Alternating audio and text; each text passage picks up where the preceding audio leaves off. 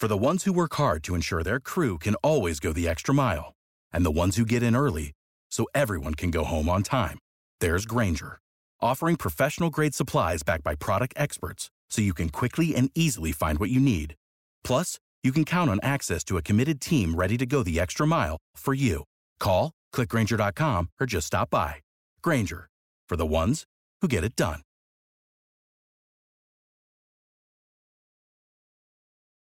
When you need mealtime inspiration, it's worth shopping Kroger, where you'll find over 30,000 mouth-watering choices that excite your inner foodie. And no matter what tasty choice you make, you'll enjoy our everyday low prices, plus extra ways to save, like digital coupons worth over $600 each week. You can also save up to $1 off per gallon at the pump with fuel points. More savings and more inspiring flavors make shopping Kroger worth it every time. Kroger, fresh for everyone. Fuel restrictions apply. You wanted the best online sportsbook? That's easy. It's MyBookie.ag. They got the easiest website layout, the best odds, amazing customer service, and payouts in only 2 business days. Check out MyBookie.ag for yourself, and then sign up using promo code WCE50 for a 50% deposit bonus. That's MyBookie.ag, promo code WCE50. I'm Gary Seegers. Catch me on Twitter at GaryWCE. And I'm Chris Giannini. Follow me at Chris B. Giannini. And this is the Winning Cures Everything podcast from winningcureseverything.com. Before we get started, please subscribe to the podcast, share it, and review it. We cannot stress how important those reviews are for iTunes rankings, so help us out.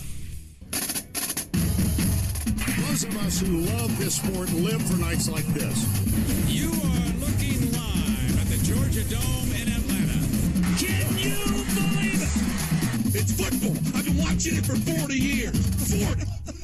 40 years. Oh, my God. Oh, my goodness. Oh, no. This is Winning Cures Everything. Now for your hosts, Gary and Chris. What up, what up, what up? It is podcast number 190 of the winningcureseverything.com podcast. I'm Gary. I'm Chris. We appreciate you guys joining us on Sunday night. Hopefully in the future this will be one of the 2 nights that we do this. We're looking at Sunday nights and Wednesday nights. And yeah, I mean, this is right after the Pro Bowl, right the day after the Senior Bowl. Lots to get into today. Let's go ahead and give you a rundown on what we are going to be talking about. We will discuss the XFL. This is the XFL, right? All right, so Vince McMahon announced last week he's starting up a new football league. UConn men's basketball is under NCAA investigation. We don't know a whole lot about this. We don't keep up with too much college basketball, but I do know that could end up helping out UConn.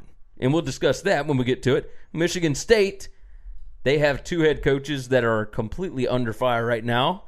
Apparently there is some... The entire athletic department under fire. Yes, the whole thing, but there are 2 big ones, and we'll talk about that. We'll get into why they are under fire here in a little bit. And we're going to talk about the Senior Bowl and the NFL Draft and all those wonderful things that are coming up in the next few months. First off, though, I got to talk to you about something. Okay. So, we've done this several times, and I don't know, anybody that lives in the South understands Kroger, right? So in Alabama, it's Publix or Winn-Dixie or whatever. Here in Memphis and in Kentucky and wherever else, Mississippi, whatever else, there's Kroger. And Kroger is doing the same thing that Walmart has started to do, which is online grocery ordering. And you can go in to the website, whatever, Kroger.com, and put your entire list together. The whole thing. And when you get done, you click a little button, you tell them, I want it today or I want it, tomorrow or whatever. And it's nice because you don't go through and you're not picking up crap. Like you're hungry when you go to the grocery store and you end up spending $90, I get in trouble with that a lot. Yeah. So my wife has started to do this. And we have done it the last 4 weeks. 3 times in the last 4 weeks, they have not only changed the time of when we can pick it up from what they told us initially, they have changed it to the next day, which completely throws us off. And then like for dinner that night, or because we'll get up in the morning and do it like at 7, 8 o'clock in the morning. And we're thinking, all right, this way we can just run by. They'll drop off the groceries to us, whatever. How is it so difficult to get like $50 worth of groceries together from 8 a.m. until like 5 p.m.? How is that hard? It's not. It's not very complicated at all. Do you have experience with this? My wife has used ClickList several times in our life. And so you're talking about a 4-week period and they've screwed it up 3 times. I would assure you we're batting 1,000. That has never worked. Not one time. And that doesn't even go into all the stuff that goes wrong with the ordering. We have zero problems with we can't get you your stuff on time. Every time she tells them when she wants to be there, to my knowledge, she's never complained about not being able to get her stuff at the right time. Could be an issue. She just doesn't complain about it. 100% of the time, if we get milk, it will expire the next day. If we have any produce whatsoever, it will go bad within 2 to 3 days. We got to blow this whole thing up. They got stuff sitting in the back. They're just waiting for these jamokes on ClickList to go in and buy so they can sell it, but it's not good enough to put up front or else they get in trouble and nobody'd shop at their store. And nobody buy it. Yeah. And so they sell it to these lazy people, my family, your family. We're trying to make life a little more convenient for ourselves. And I get it. You know, you don't want to go in the grocery store with kids. That's the worst thing in the and on world. top of that, so my wife is pregnant. Busy. Yeah, my wife's pregnant. She doesn't want to be around a bunch of people because there's a flu epidemic going around. Yeah. They don't want to have to deal with this. And that's legit. But going to the grocery store today is just a huge pain in the butt. So you're talking about the produce and the milk and whatnot expiring soon and whatnot. What about all the times that they just they decide, oh, okay, well, you wanted this. Yes, and we get something totally different. Yeah. So For you, it's like seasonings. For us, it's like, all right, well, you wanted this brand of cheese. Well, we're going to give you the Kroger brand, but we're going to give it to you for free. Or we're going to give it to you for like $2 off or whatever. It's like, well, I wanted regular. Yeah. And then you go in the store because you have to go get something because it's always a day after they tell you it's going to be. So you got to go get something. And you see it, and it's there. Yeah, they had it. They had it the whole time. They just chose not to do it. Oh, it's so frustrating. Yeah, it really is just a deadening on society. It's an absolute mess. They need to take this crap out. Don't even make it an option anymore. Or if you're going to make it an option, do not give us the option to pick it up on the same day. Don't do it. Like, because then all that does is frustrate me even more because... This is not that hard, Gary. This is not that hard. Like, oh, you need this? You need these 7 things? All right. Billy, go get those 7 things. Here's a list. Literally. Be back in 15 minutes. If I can walk through the grocery store... It is somebody's job to go shopping. Yeah. I can, at a place they work every day. And if you walked up to them and asked them, where's the cream cheese? They're going to be able to tell you in 2 seconds where it is. That's so they the biggest know problem. where the hell it is. I cannot stand it. It bothers me so much, and it shouldn't bother me that much, right? Because it's convenient to go and pick it up. It's just there are a few things here and there that drive me absolutely insane, and this is one of them. People not being able to do just simple tasks. Just do your job. Just basic jobs. Like, it's not, I have lived my life by that mantra. We all hate Bill Belichick, but we wish he ran the world because everybody who ever worked for him just does their damn job. No, everybody knows what their role is, and that's it. Like, if Kroger has got this thing set up to where, like, this is somebody's only job, then we got a problem. If it's one thing that they do out of 1,000, then it's a whole nother problem.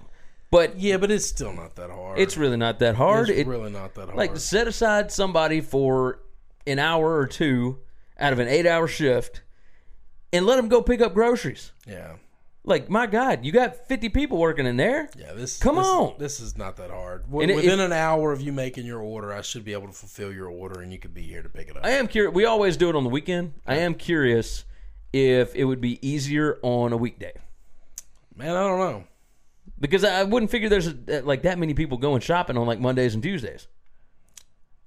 I can't speak intelligently to that. I go shopping, but I go shopping at like 9:30, 10 o'clock at night.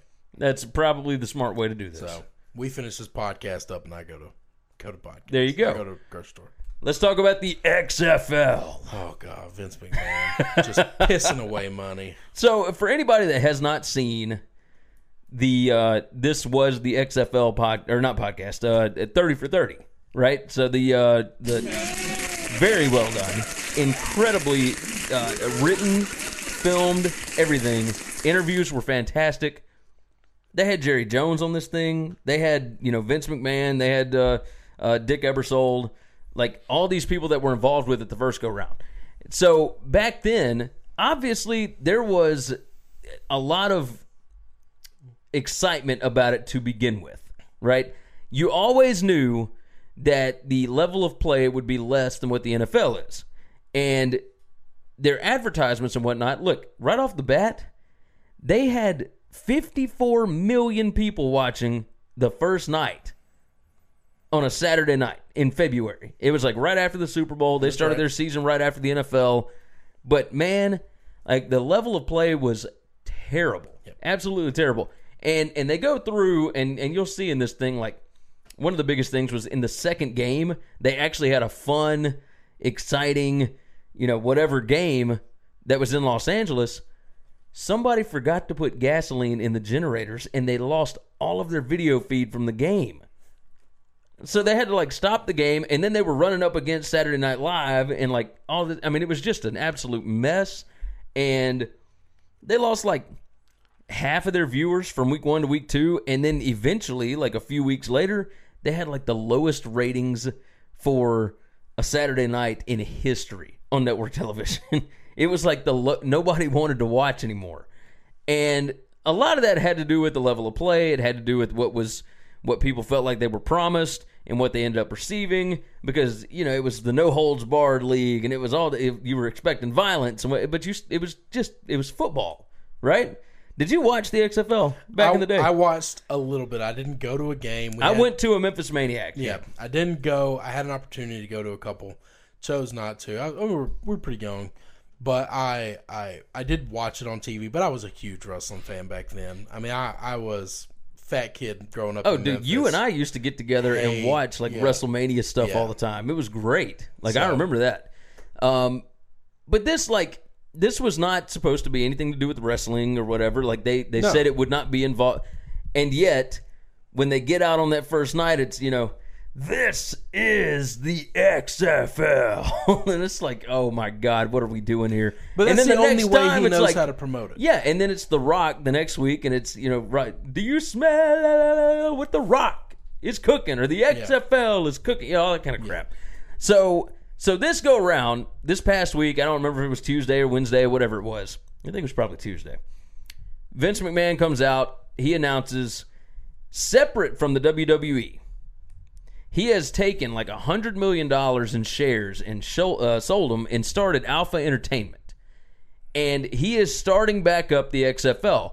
And you kind of knew that this was coming if you watched the 30 for 30, because at the end of it, he talks about, I'd really like to get this thing started again. I'd like to, I know what we messed up on the first time. I'd like to go back and try it again. Now, the first problem that I've got, right off the bat, the only big thing that I've got a problem with is he said that this will not be a developmental league for the NFL. You cannot do that. You are not going to be... He's putting $100 million into this thing. The NFL is worth billions. Billions and billions and billions. I think, okay. You're not going to be able to compete salary-wise. But he's not trying to compete with them. Just because you're not competing with them doesn't mean you're a development league for them. Japanese baseball is huge. Right.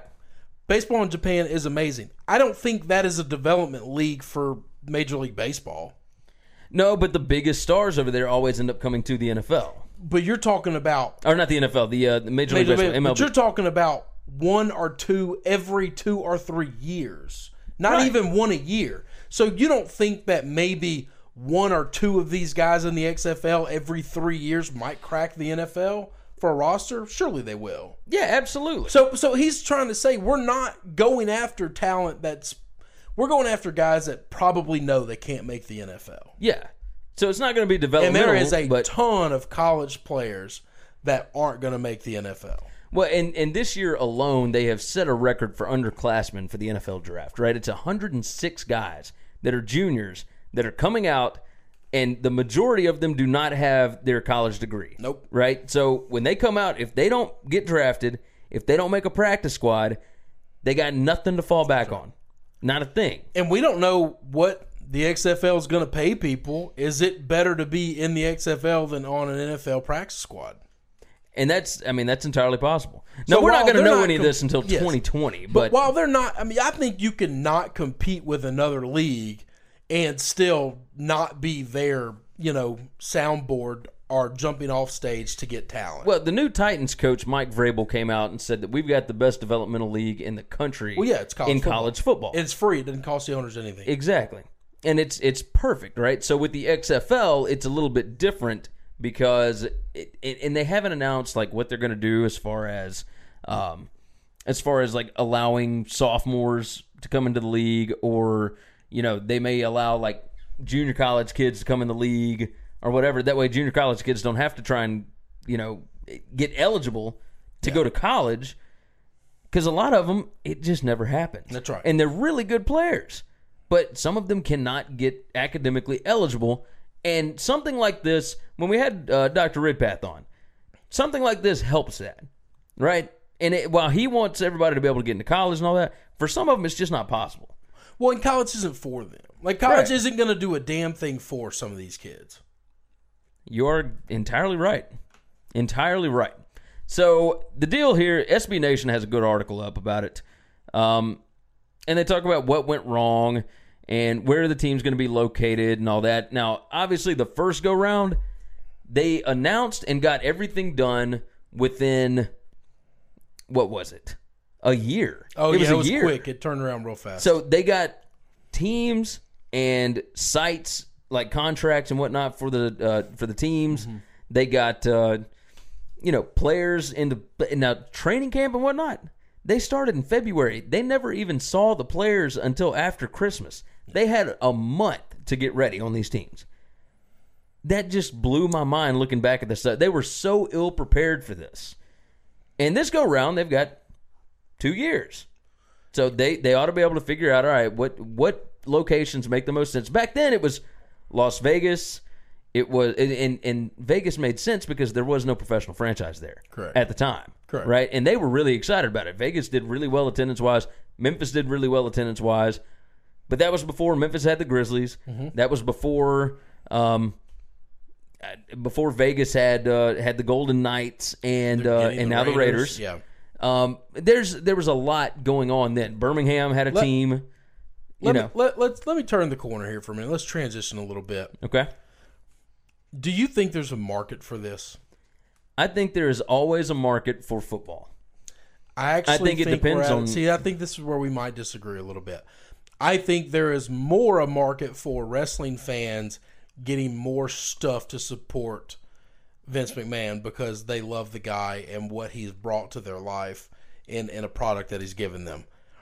And I think there's less a market for more football now. I agree a little bit, right? Now, the deal is the NFL, even though viewership is declining, and that's one of the things that he talked about. All players will be required to stand for the anthem. So he's going after a target. Yes. He's got a target audience in mind. He claims that he will not allow anybody on a team that has a criminal background. We need to define that. Exactly. And he did not define that the other day, but, so Johnny Manziel. Like, have you ever been arrested? Have you ever been convicted?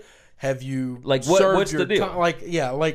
Because anybody can be accused of anything and arrested, and then, and their career in the XFL would be over. Yeah, even if it was completely false and made up. So it's just one of those things where he's making a lot of statements right now, which is what Vince McMahon's really good at.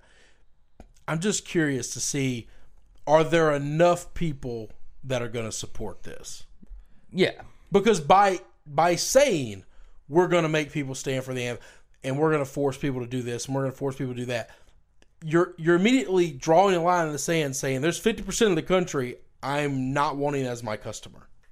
Yeah, and that's a little iffy. Now, if they are going in and deciding, all right, we don't care about making big money, because the thing that messed up the first go-round is they did 54 million people the first time. Yep. Like, if it was just going to be small. Now, the issue then was NBC had lost the NFL at that point, so they were looking to compete with the NFL. Correct. You were never going to be able to compete with the NFL. That's right. Like, it's too traditional. My There's next too much question built was in. going to be, what TV stations are going to pick this up? Now, that I don't know. Like FX1. Well, I'm curious if this is where we start to see Facebook, Twitter, Amazon, whatever, because they can get a smaller deal, right? So you've got the internet streaming stuff because the WWE has a really good app, right? You can watch every, like, Monday Night Raw, all of the big pay-per-view events, all that. You pay $10 a month. Yeah, you can go back and watch pay-per-view events from the very beginning. So you can watch all this stuff, and it's great, and that's awesome. The deal is he going to be able to put together something like, if he did an app and just sold it direct to fans, I don't know that it would be successful right off the bat. Yeah, like, you have to have some kind of a distribution deal, and I don't know what they're going to do.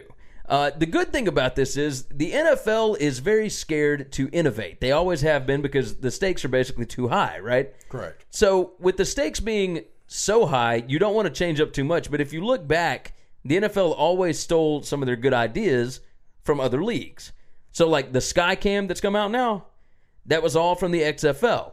The 2-point conversion was from what, the USFL or whatever it was. Nature, yeah. It's always something. And like the big, all the mics on the field, on the players and whatnot, where you used to hear Peyton Manning do the Omaha stuff, that was an XFL idea. Like, all of that stuff came from that, and a lot of that they got from like Madden video games and whatnot. So a lot of that stuff has started because of the XFL.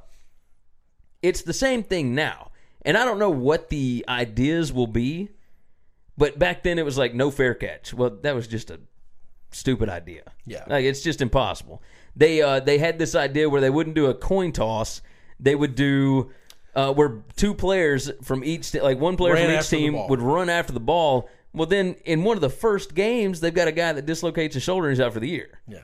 You know, so like you can't do that kind of stuff, but they will find something. Like, Vince McMahon has always been innovative in figuring out ways to broadcast entertainment. And that's what this is. Football is entertainment. Sure. It is a game. And he's going to find a way to make it at least somewhat interesting.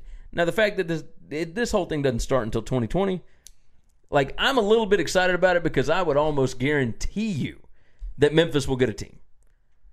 He's a wrestling guy. He is. Memphis is the home of wrestling. Correct. Always has been. They will find a reason to put a football team here. I would like that. I feel like so many cities have been swindled, hoodwinked by NFL owners to build stadiums that those cities are going to let the XFL come in for almost nothing just to get use of the stadium. So San Diego for sure. And St. so Louis. I think those are the types of places that are going to get the teams. And I don't think there's going to be a lot of teams. No, it's only 8 teams. Okay, so they've already said 8 teams, just like it was the first time. Yeah. So 8 teams. So you're only talking about 8 cities here. Yeah. Okay. I think those cities are going to be strategically positioned to cities that are going to charge very little for the venue. Oh, yes. If nothing, because they just need the venue to be used. Well, so in the time of year will make a big part of this, right? Yeah. So, like, they do it from February through April or whatever. Like, those venues are never being used. That's right. Not at all. Never being used. Well, none of them are being used, but right now, the Tiger football and Liberty Bowl has gotten so good the last couple of years. Like, Tiger Stadium's Liberty Bowl is getting used. But then it's not being used But nobody's stadium is being used at that time. Agreed. But we're not hurting for money the way some of these people are with just an empty stadium sitting there never getting used. Agreed. San Diego being one of them. Like that stadium hasn't been used since the Chargers left. Well, no, San Diego State. So I think they did like 2 or 3. There? I think they did some games there. Like they That's did, not enough. Like, and then there's a bowl game there. But that's right? Obviously there's a bowl game. But like that's not enough to make anybody satisfied. I think you might be You might be right. So you know on how that. Amazon is like auctioning off like their Amazon HQ too? Yeah, or which it whatever? looks like Atlanta's going to be. I wonder if the XFL is going to end up getting some kind of deal like that by just cities saying we need this financially, I could see that. and we think our clientele, our residents would support it. So Now, who, I actually who are don't we? think San Diego would support it. I do not think San Diego. I think San Diego would send some people out there, and I think Oakland would be all over it.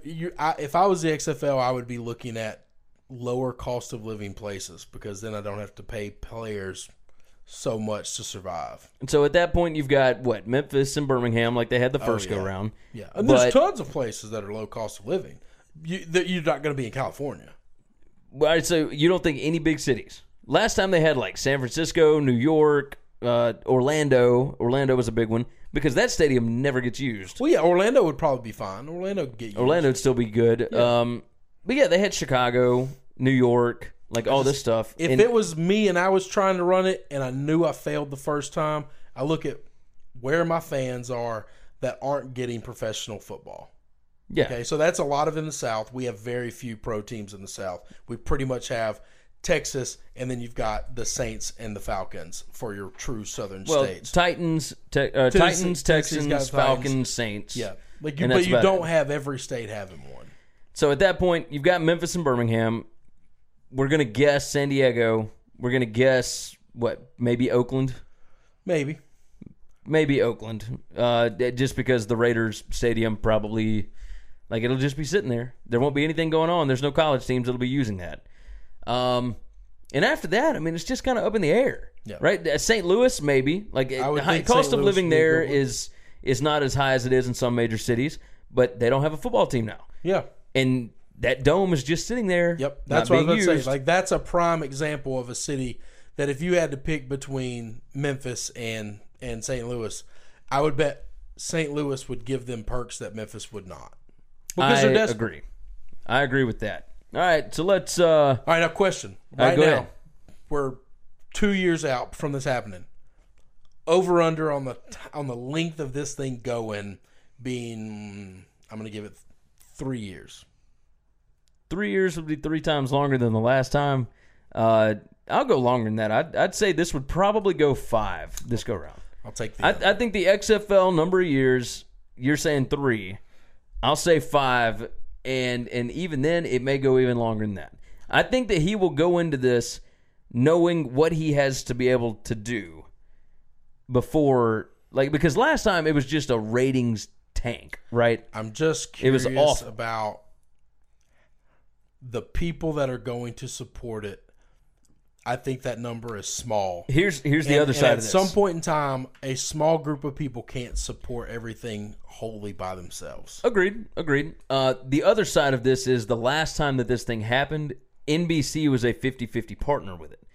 The ratings were so bad on NBC that nowadays there are 4 billion channels, right? There's Correct. online streaming. The numbers don't really matter. Like if you've got just a small enough number of people that are interested in it, then you're going to keep it on, right? That's why you've still got the lingerie football league. You still got the arena football league and whatever else. And teams may close up shop and whatnot depending on what they do. But NBC was a 50-50 partner the last time, and the ratings were so bad that they could not broadcast it. And NBC wasn't going to sell it off to a smaller group. Now NBC has got the NBC Sports Network. Yeah. So you've got CBS Sports Network. All of these places are looking for content. I would almost guarantee you FS1 will get in on this. Yeah, that's what I was thinking. USA, who does Monday Night Raw That's and all right. that kind of, they will probably jump on this. Nothing. Well, there's a network that owns USA. Is that NBC? I don't think so. I don't think that's right. CBS? It's one of the big networks. They're not independently owned. They're not privately owned. We can double check that. It's either Time Warner or CBS or NBC. I don't think it's an ABC station. Is it a Turner station? I don't know.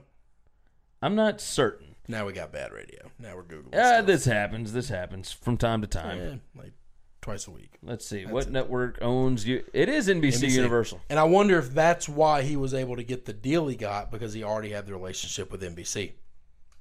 He was already pretty good buddies with Dick Ebersol. Well, that's what I'm saying. He already had the relationship. Yeah, that's He'd entirely... been doing business with him for decades. Now, you've definitely got that right. All right, let's jump off the XFL. We talked about that for forever. Let's talk about UConn's men's basketball team being under NCAA investigation. This will be a quick one. Now, could the NCAA actually save these guys? Like, we talked a couple of weeks ago, right? Because is Tubby UConn Smith's, looking for an excuse to get rid of Kevin Ollie?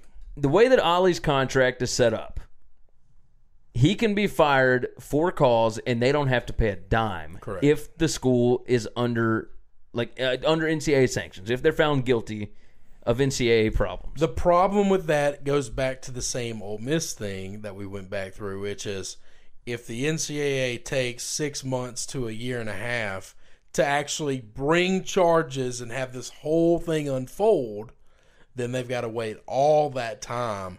And now they're in another recruiting class or in another bad year and all this other stuff. And it starts to kind of pile up. Is it worth it? You're UConn. You got money. You've got alumni that can take this thing. These contracts aren't that damn big. But this is the other side of it. You just fire the guy. You pay it. The contract was like 5 years and like $17.5 million.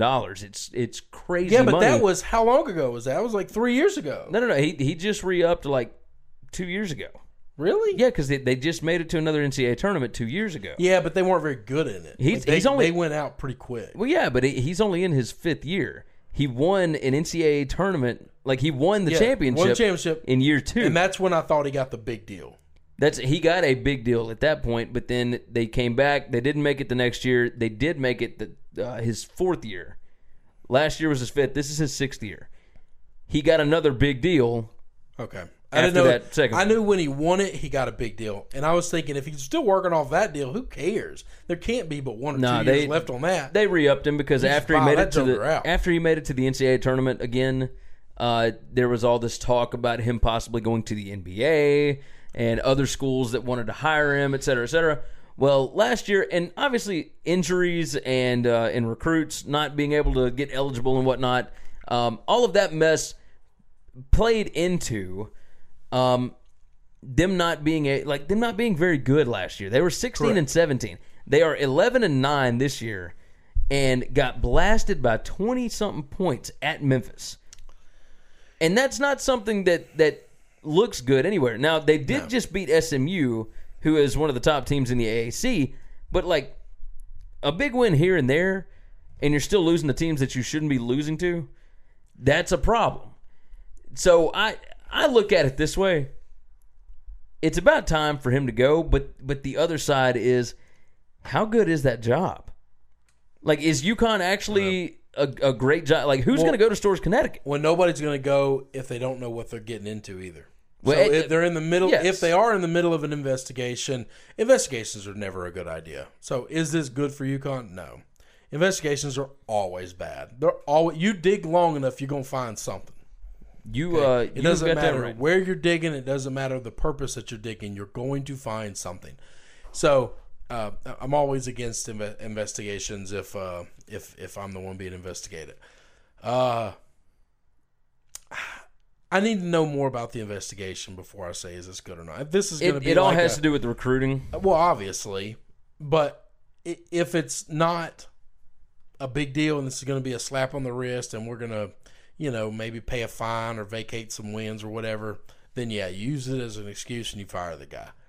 If it's a big deal, then you got to be careful, because then who's going to come take the job? Now you're entirely right about that. Entirely right. All right, we're going to take a short break right quick. When we come back to Winning Cures Everything, we're going to talk about Michigan State being under fire and the 2 head coaches and what exactly they're being accused of. And we're going to break down the Senior Bowl and look at some of the NFL Combine stuff and all that. So we'll be back on Winning Cures Everything. Any time of year is a good time for Winning Cures Everything shirts and apparel. We got logo designs in all sizes and in every SEC school's colors. Take a look at the different options on the website. Go to Winning Cures Everything and click on the store tab and access the official Winning Cures Everything store. This is Gary, host of Winning Cures Everything. If you're looking for affordable custom web design, business cards, brochures, and more, check out Kyle Seegers Designs at kyleseegers.com. Kyle offers full website design, monthly site maintenance, and content management system training. Remember, for all your web design needs, check out kyleseegers.com. That's KYLESEGARS.com. You wanted the best online sports book? That's easy. It's mybookie.ag. They've got the easiest website layout, the best odds, amazing customer service, and payouts in only 2 business days. Check out mybookie.ag for yourself, and then when you sign up, use promo code WCE50 for 50% deposit bonus. That's mybookie.ag, promo code WCE50. Gary here. Thanks for listening to the show, and we appreciate your support with the podcast and the website. Here's how to keep up with Winning Cures Everything. Of course, you can see everything at winningcureseverything.com. On Twitter, we're at Winning Cures, or you can catch up with Chris at Chris B. Giannini, or myself at Gary WCE. You can subscribe to and review the podcast on iTunes, SoundCloud, Google Play, or any other podcast distributor. We're also at facebook.com/winningcureseverything, or you can email us at winningcureseverything@gmail.com, or leave us a voicemail at 551-226-9899. Again, email us at winningcureseverything@gmail.com, or leave us a voicemail at 551-226-9899.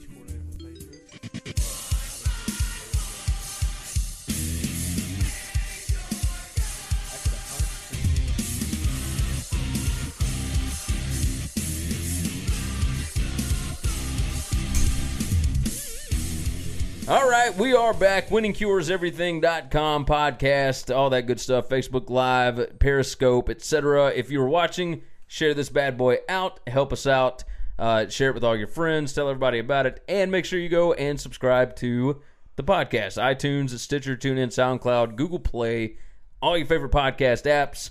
We are on there. Share it, review it. We need your help. Next up, let's talk about Michigan State. There were reports that came out on, Thursday, Friday? It was Friday, late Friday afternoon, that Michigan State might end up firing Tom Izzo and Mark D'Antonio. Now, on top of that, there was another report that came out that said that the NCAA president was alerted to 37 cases of sexual assault at Michigan State in 2010 alone. And nobody ever did anything about it. Now, on one side, I look at this, and the Michigan State president and the AD both resigned, right? And my problem with that was they're not going to be able to do their own investigation. They count on other people to handle this stuff. They get the information. The information came back. It was a Title IX investigation. All of that came back and cleared Nassar, cleared all this other stuff. One thing that was brought up on the Gary Parrish show Friday afternoon, Dan Wolken brought it up. He said, look, if I've got millions and millions of dollars in a contract writing on this, I don't handle punishments anymore. We're going to bring in somebody else. They will sit and they will decide what the appropriate punishment is, and that way it is out of my hands. Correct. I don't care if it is a star player or not. At this point, it is way too damaging. Yes. To allow a coach to handle his own punishment where bias gets involved. Exactly. So the deal here, the need to maintain competitiveness is just too big. Yes, it absolutely is. And if you've got somebody telling you, hey, we can't play this guy right now, and it doesn't matter wins or losses or whatever, then it is what, like, you got to listen to them. Yeah, you got to listen to them, and that way you don't fight or anything. It's not, it's not on the coach. Nobody can go and attack the coach like, well, why didn't you? So one of the big things with Tom Izzo, right? One of the big things with him was there was an assistant coach that was accused, and there were witnesses and all this that claimed that this was true. And the girl did have an injury, but he was at a bar talking. He was trying to hit on this girl. She started talking trash to him, told him to, get out of her face, leave her alone, all this kind of mess. And he reached across and punched this woman. And it was during the Final Four run back in 2000, whatever it was, 9, 10, when 11, they lost whatever. to North Carolina? When they lost to Butler. Butler, okay. So all that stuff goes on. and the guy gets to stay with the team while the investigation is ongoing. They don't sit him. He goes to the Final Four. And this is a coach, not a player. This is an assistant coach. Okay. I think it's a grad assistant. He was a former player. Well, the year after that, the assistant coach and 2 players get accused of rape. And the coach just disappears.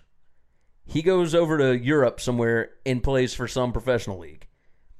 The school administration, I don't know if it was the AD or the president or whoever it was, told the family that that coach had been fired. That was not the case. They didn't fire him. He got a contract elsewhere. So, more than likely, and these are all assumptions, he probably still would have been on staff. The 2 players didn't really get in trouble. Like, it was off season. It was whatever. Nothing really happened to them. On the football side, one of the biggest damning things for D'Antonio is that he had a player that was accused of rape back whenever it was, back in 2010, I think. And this is just one of many. There have been 16 cases of sexual assault at Michigan State in the past, 7-8 years? Yeah. Just bananas to think about. And how we didn't realize this, I will never know, because all the Baylor stuff going on. How did we not jump on this? But anyway, D'Antonio had a player accused of rape. The school informed the person that was making the allegations that Coach D'Antonio handled the punishment, and his punishment was that he had to tell his mother. That's it. Yeah, that's when we can't let coaches make decisions about these things anymore. And I get that, like, for a lot of these guys, telling your mama something that you did bad is like, nobody wants to be the one to have to tell their mama, hey, I got in trouble for this. I know better. I'm sorry. You know, like, what are you going to do? Like, you have to come up with better punishment than that. And all this stuff is coming out, and Tom Izzo, look, his press conference today, so after he gets done with a win over Maryland today, they won 74-68. He has to come out and do a press conference, like post-game, like normal, whatever.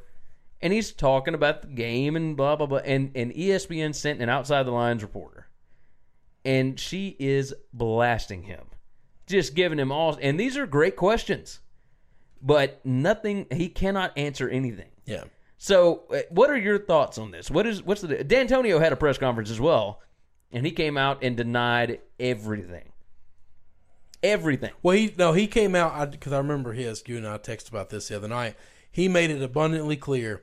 He didn't deny that nothing has ever happened. His denial it wasn't a denial. He admitted that things have happened. His stance was, I have reported 100% of everything that had been reported to me that I found out about to higher-ups, which is my job, and when given the opportunity to discipline myself, taking discipline myself. Whether you agree with that discipline or not, okay, I'm not a fan of that. I don't like it. I strongly disagree with it. But at the same time, at least he notified everyone that needed to be notified about it. If they chose to do nothing on top of what he did, then at some point in time, it's got to be somebody else's problem too. Yeah. Yeah, it really does. Correct? I agree with you. Part of me believes... Now, I'm not defending these guys. No, not at all. I'm just stating that if he reported it to his higher-ups... Here's the problem. What else should he have done? They could have done everything that they were... Like, they really may have done everything that they feel like they were supposed to do. Mm-hmm. And this thing is still so dirty and still so volatile that they may still lose their jobs. Yes, I agree with that. It is completely possible. I think that's probably not possible. I think it's probably going to happen. It's the same. So the deal with the president at Michigan State, it's exactly what I told you. They did an investigation.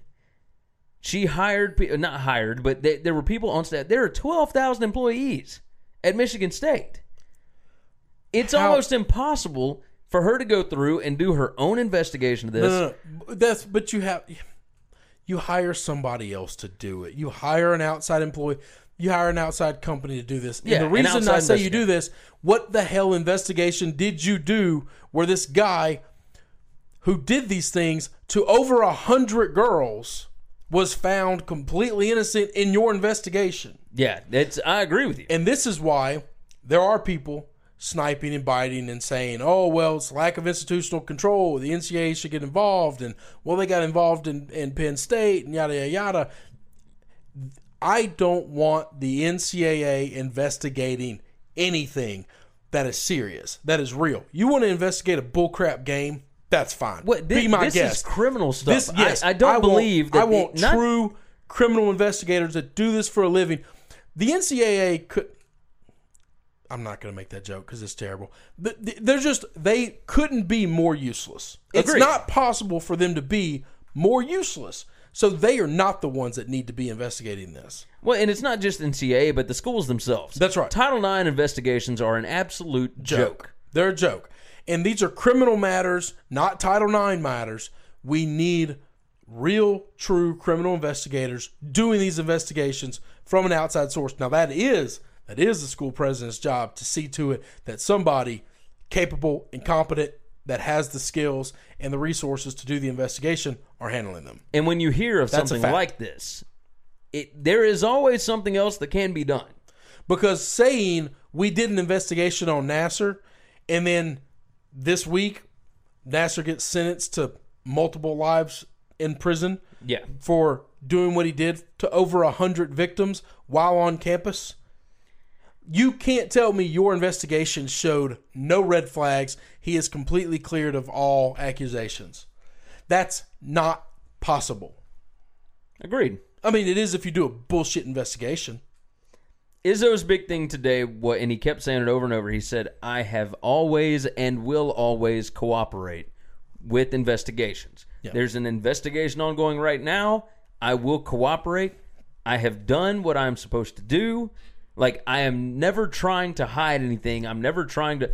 Now, the bad thing is the school, it has been found that the school actually redacted a lot of names and all this. So, you know, you are, in a way, trying to hide stuff. But he's not. He can't control what the school lawyers decide that's in the best interest of the school to do. Right. Now, and the reason... And here's the thing. This is where we're getting into a touchy subject of society that I hate and I don't like. I don't like that these things have happened and these individuals have gotten away with them. The people doing bad should have been punished years ago and should not have been allowed to play a game or to profit from the game or be allowed to function in normal society. You go to jail. Those are sexual assaults. You go to prison. You get on some type of list that say you are this type of person and that's with you for the rest of your life. But those that are given super great details and I'm sure everything that was ever told to most of these coaches, if I had to guess, is the least inconspicuous thing about it. So they have the least amount of details as this girl saying this about Rodney over here. What should we do? Right. Oh, did you do it? No, you didn't do it. All right, we need to go. We need to do this. We need to do that. And they're making decisions off bad information. That's the first problem. Second thing I got an issue with is if I'm him, these press conferences look bad because there's no doubt that he's gotten an attorney because he should have an attorney based on what's going on. And that attorney saying, you don't answer any of these questions. Like, do not say a word. You give them nothing because they're going to come after you. They're going to twist everything you say and everything you do, and they're going to make it a fight, and they're going to make you the bad guy. And at the end of the day, that's going to make him look worse than he really is. Agreed. And we live in this world where there's a Twitter mob. And that is the one thing that disgusts me. Not as much as the violent acts, but just as... I mean, it's up there in the world. I honestly believe that Twitter could be the downfall of human civilization in my lifetime. It entirely could be. I think if not Twitter, Facebook as well. Facebook, it's social media. Yeah. I think this outpourage of rage that from strangers that have nothing to do with you, that know 6 seconds of information that they read on a tweet that's 180 characters, they think they're informed enough to judge someone's ability to live in society the rest of their life or not. That's the world we live in. That is extremely dangerous, and it's not something I enjoy. I'm on Twitter, and I didn't get on it until we got the podcast. I am minimally active on Twitter, mainly because I really hate it, and I hate its power. Facebook, I'm not so worried about. I control who gets to be my friend and who doesn't. Now, I control who gets to be in my window. There are good things about social media, right? Like we wouldn't be able to do this podcast. We wouldn't be able to do what we are doing without social media. Correct. However, there are really dangerous aspects, like you just pointed out. There are things that you cannot control on there, and there are things that draw people in that we would have never had this stuff happen before this. Like we had the most insane presidential election ever. Would have never happened without social media. I believe because of Twitter and Facebook. And I'm talking about both major parties. Yes, Trump and Clinton. Neither one was really the best choice for their party, and yet here we sit. Correct. And I'm not saying there's anything wrong with Trump. Trump has done a fine job as far as money and all that stuff. But there are more people fired up and angry nowadays than there have ever been before. Correct. Like the 538 poll right now has Trump's his disapproval level at like 56%. There's only 44% of people that think that he is doing a good job, and that's with the economy being unbelievable. This is the best the economy's been in decades. I mean, really, yeah, it's unbelievable. But that's the thing. Like, what happens when the money goes bad? Then things go really crazy, really bad. Because it can't stay this good forever. But man, it's nice right now. Well, yeah, it's nice right now. Let's move on from that. Let's jump into. Let's get ready to rumble. The Reese's Senior Bowl. It's time to get ready for the NFL draft. We still got the Super Bowl next week. I got that. And we're going to talk all about Nick Foles and everything else next week on Monday or Wednesday. But for now, your Brownies, man. Look, they were doing some scouting this weekend. Got the number 1 and the number 4 pick. Tell me who you would take with the number 1 pick. All right. I'm going to preface this by saying I still have a dog in this hunt. I'm still alive, and I'm focusing on the Super Bowl. Yeah. I've watched zero Senior Bowl stuff. I have read media outlets give updates about the workouts. I've watched a few videos, and that's the level of information that I have. But I'm still in. The season is going, and my Pats are playing for it all. So, with that being said, however, family-wise. You married into a Browns family. No, I still love the Browns. Yeah. I'll focus on that later. Based on the limited information I have, mainly I'm getting from what I watched them play in college football. Yes. Which is really what you should be focusing on anyway. Yes, because I care less about most of the stuff. Right. If I had to pick because we're talking about the Browns and we're talking about the quarterback that can change our destiny. If I had to pick, I'm picking Josh Allen. And tell me why. All right. I watched less of him than the other 3. I think Rosen turns the ball over way too much. You know how I feel about that. I think if you do it in college, you're going to continue to do it in the pros. Statistics have shown that guys that turn the ball over in college turn the ball over in the pros. Now that's not necessarily. All right, so we don't know too much about Jared Goff, but he was one of those guys, right? He turned the ball over when he was at Cal, but he did play in one of those crazy air raid Sonny Dykes offenses.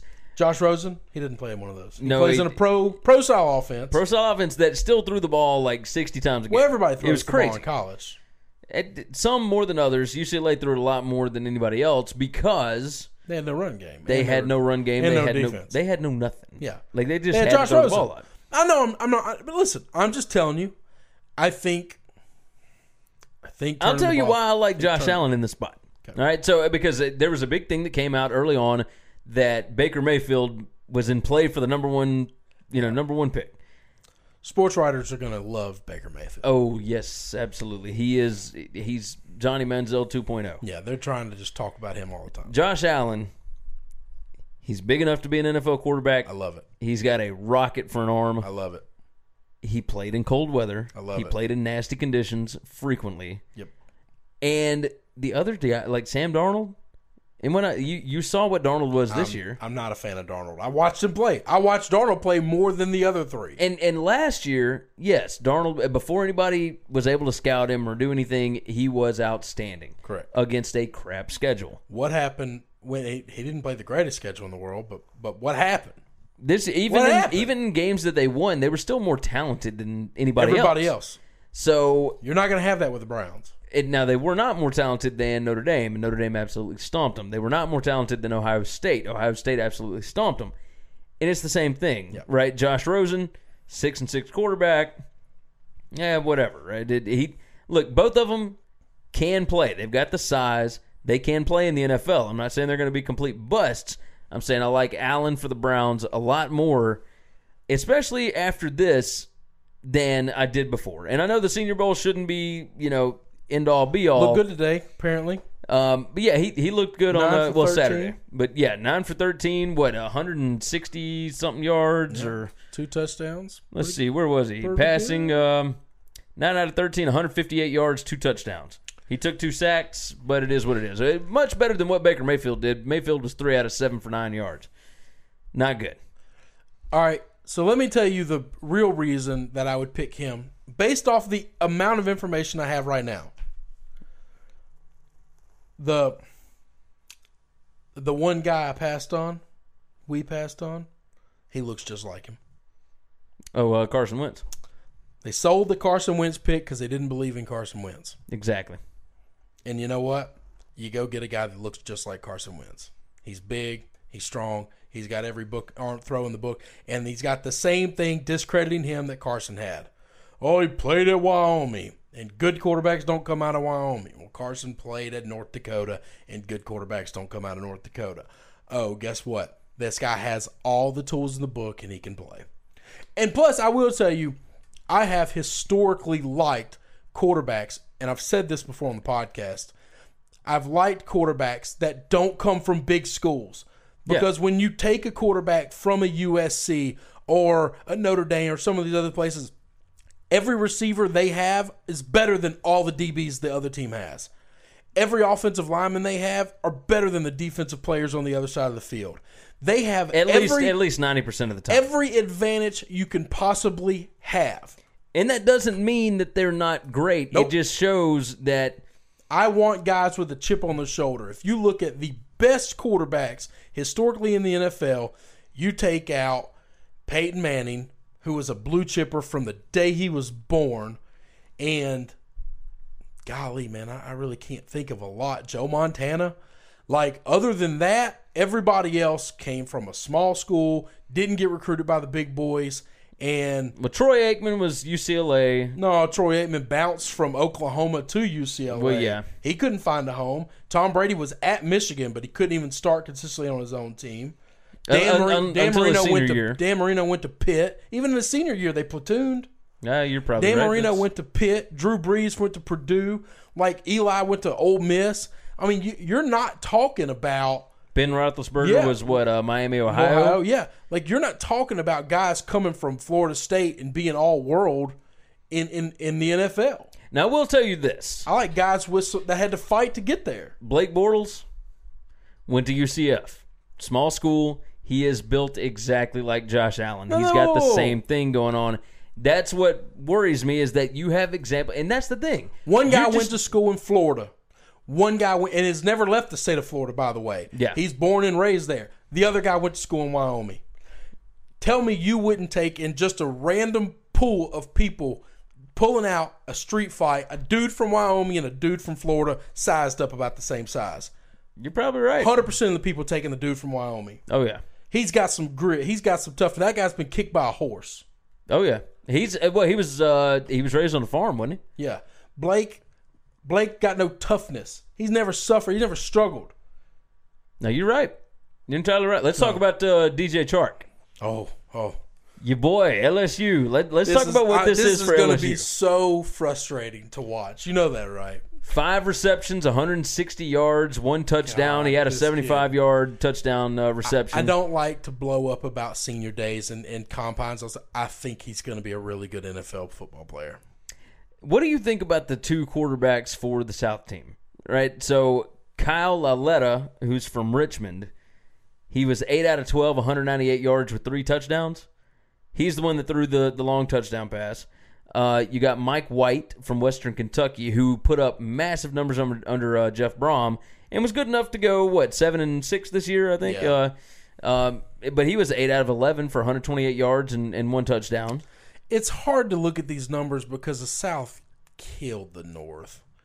So it's going to be really hard to look. Like, all these stats are going to be skewed because they all put up such stats. Let me tell you about my boy J.K. Scott real quick.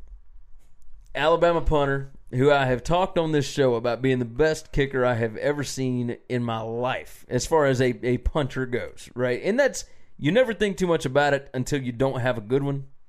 If you've got a punter that's like shanking the ball all the time and all this, look, J.K. Scott had 6 punts, 292 yards. He averaged 48.7 yards per punt. This kid, you may see this kid get drafted as a punter. Well, the Raiders have drafted punters. Oh yeah, I think they're the only franchise that's ever done it. That's it. Well, no. There's been who took what was the Colquitt kid from Tennessee? Oh, all the Colquitts have been drafted Yeah. too. Yeah, I forgot about that. So they all get drafted late. I think the Raiders have drafted a punter in the 3rd round. I mean, look, if you're good, then you're good. No, that's ridiculous. That's a terrible that's value ridiculous. pick. If that's an That awful pick is philosophy. Awful value. All right, so DJ Chark, look, LSU does this all the time. Explain this to me. I can't. Why are they not able to get? And you don't even have to be a great quarterback in college to be able to use the weapons that you have. But we don't. But you do have to be a good quarterback, right? You got to be decent. We don't have that. That blows. We my haven't mind. had that my entire life. That just blows my mind. Now, this is why I get so pissed off when you're sitting here with Jalen Hurts taking you to 26 wins and 2 losses, and you're like, we need to pull and put 2 in. I want to push you out this damn window. You have no idea what you have in life. You have no clue what real struggles are in watching college football. None. It don't give me the bullshit. I was there in the 90s. That was self-inflicted. Okay. We had number 1 recruit after number 1 recruit quarterback committed all the way up to signing day, and then he gets on TV and he throws this hat down and he picks this other hat up, and we lost him. And because Les Miles was a loyalty guy, once he had you committed, he refused to recruit anybody else because he thought, you're my only guy, and I believe you when you give me your word. And that was his downfall. Do you believe in what's the kid's name? Miles Brennan, the next coming next year? That dude was a backup at Tennessee State. No, not Miles Brennan. Isn't that the dude we got from Tennessee State? That's a transfer. I don't think so. Miles Brennan, I think, came to LSU. I think that dude's name is Miles. We may have to check that out. We'll fact check it later. Yeah, we'll fact check that later. But if it's a Tennessee State guy, the answer is no. No, I think the other guy. Once again, we've had this conversation before. Don't ask me about anybody new because I don't follow recruiting. I don't believe. No, I can understand that. I don't listen to it. I'm not watching high school football. I don't care. I don't care how you did being the biggest, baddest kid at your school of 200 people, and now all of a sudden you think you can go play college ball. Okay, I'm not getting into that crap. I've seen 5-star guys flake out and not be tough enough to take it, and I've watched 2- and 3-star guys by their junior year be all world and wreck people's lives. So yeah, I'm not following it. I don't get into it. I know if you get enough of them, then it doesn't matter. You're going to hit them more than not. But I don't know anything about the kid. Let's talk about, and this will close out the show, Shaq Griffin. A confident young man, a superb athlete. Shaq Griffin from UCF got one hand. Got one hand. He's born with a defect. He earned Practice Player of the Week at the Senior Bowl this week. Yep.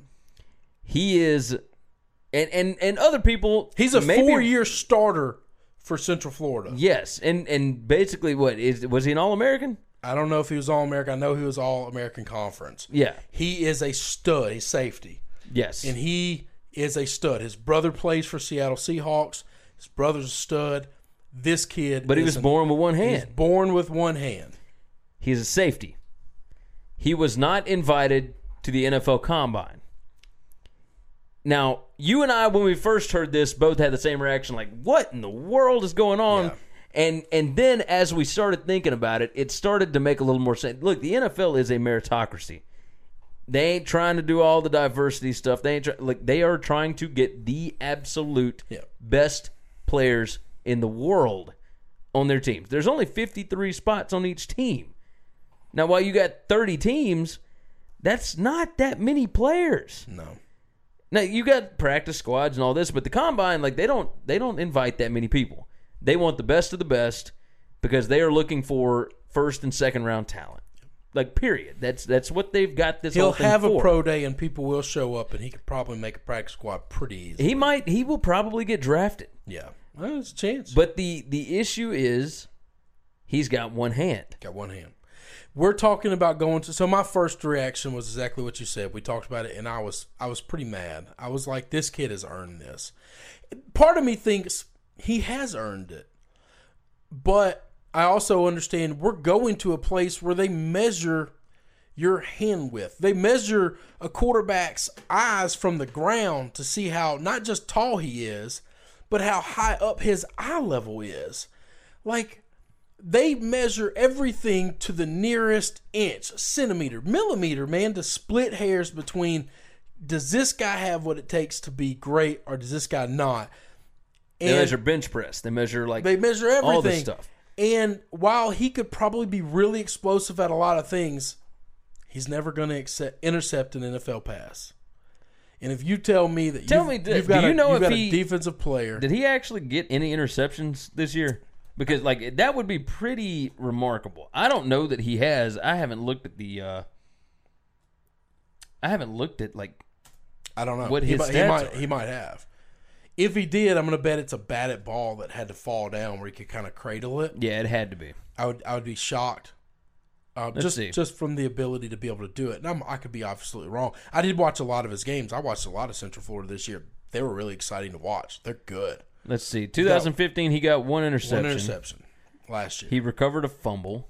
Well, I mean, he can still do that. He can still play. He can still function on the field. He doesn't need. It's taking a minute to load up. It'll be all right. He doesn't need. I mean, he's been able to play football at a competitive level his entire life, so he's not completely disabled. I want to see this guy do well, and not because he's hurt. He's fun to watch. Like, if you looked at him and didn't notice his hand, you would think this guy's a stud. This guy's a beast. He could play. He had. Nope, I lied. That was a fumble recovery. Yeah, zero interceptions. And that's where it turns into a problem. In the NFL, at the Combine, they are looking for the longest of long shots. They're splitting every hair. They're measuring every inch of every person's body. And if you show up without a piece of your body, now he was a safety. He played linebacker, but he's 6'1", 223. He's not big enough to play linebacker in the NFL, I don't think. No, not a chance. I don't think there's any way he'd be able. And he might not be small enough to play safety. Like, he might be that tweener anyway, to where he could be a good nickel player. 6'1", 223 is pretty good size for, like, a run-stopping safety. Yeah, but the issue is you have to be able to do both in the NFL. That's bringing the dude in for the nickel.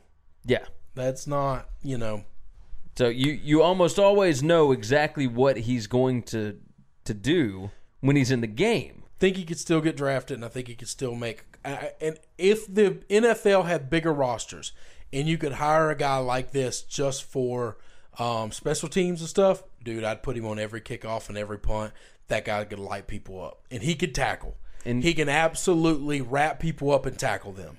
He had 74 total tackles, 43 solo, 31 assisted this year. He won Defensive Player of the Year in the American Conference last year with 92 tackles. Yeah. He had 11.5 sacks in 2016. He's not a charity case. This guy has the stats and the ability to play to back it up. This is not let's let everybody catch the ball and participate. What stats were we just looking at? Because this says that he had 3 interceptions. You see what I'm saying? Yeah, why are we getting different? All you did was literally scroll down. Scoring. He didn't score off interceptions. Okay, go back up. So 3 interceptions, one each interception year. in 15, 16, and 17. 1 interception in each year. Those are 3 years he played. And he got 2 fumble recoveries this year, 2 fumble recoveries in 2016, and 1 in 2015. Yep. He could play. Yeah, he can absolutely play. But I can get why he was not invited to the Combine. I understand. I'm not going to be outraged because of it. I do want NFL teams to go, which they will, go to Central Florida and watch the Pro Day. The Pro Day. That's it. Absolutely. All right, so on Wednesday night, we're going to get into Super Bowl talk. We're going to give our picks. We're going to jump all over. Look, I've got an article going out on Monday morning about Nick Foles. It'll be short. And whether There's or not not enough about him. Well, that's the thing. I dig back through his career to see if he's ever been able to have multiple, several different QBR 100-plus games in a row, all that kind of stuff. You can check it out there. We'll talk about it on Wednesday night. Numbers might surprise you a little bit. I was kind of no, they won't. I was kind of shocked. No, they won't. But we'll get into that on Wednesday. We'll give our Super Bowl picks. I don't know what else is going to happen this week that will jump on the show, but I guarantee you something about Michigan State will jump up. We'll talk about that. We'll talk about more NFL draft. We'll have media day at the NFL Super Bowl going on, so a bunch of storylines might come out that we don't know anything about. And Wednesday is a week from National Signing Day, and while you don't follow it, I do a little bit. So, and there's not a whole lot to go around this time. It's something we need to talk about. It's part of what we're going to do if we're going to cover college football. I understand that. And that's one thing. It's going to be a lot different this year. Yeah. Because a lot of people have already signed in the December signing period. Yeah. So we'll jump on that. But for now, we are going to get out of here. We appreciate you guys checking us out. Don't forget to share that thing out. We'll see you next time on WinningCuresEverything.com and the Winning Cures Everything podcast. It's time for the rundown.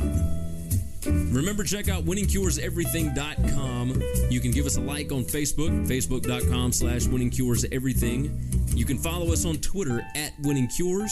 You can follow myself @GaryWCE. You follow me at Chris B. Giannini, ChrisBgiannini. You can also email the show. That's winningcureseverything@gmail.com. And we now have a voicemail line.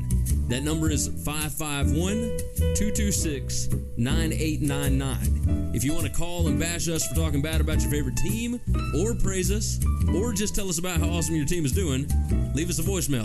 That number again is 551-226-9899, and we may toss it on the show. Thank you for supporting this show, and until next time, have a good one, guys.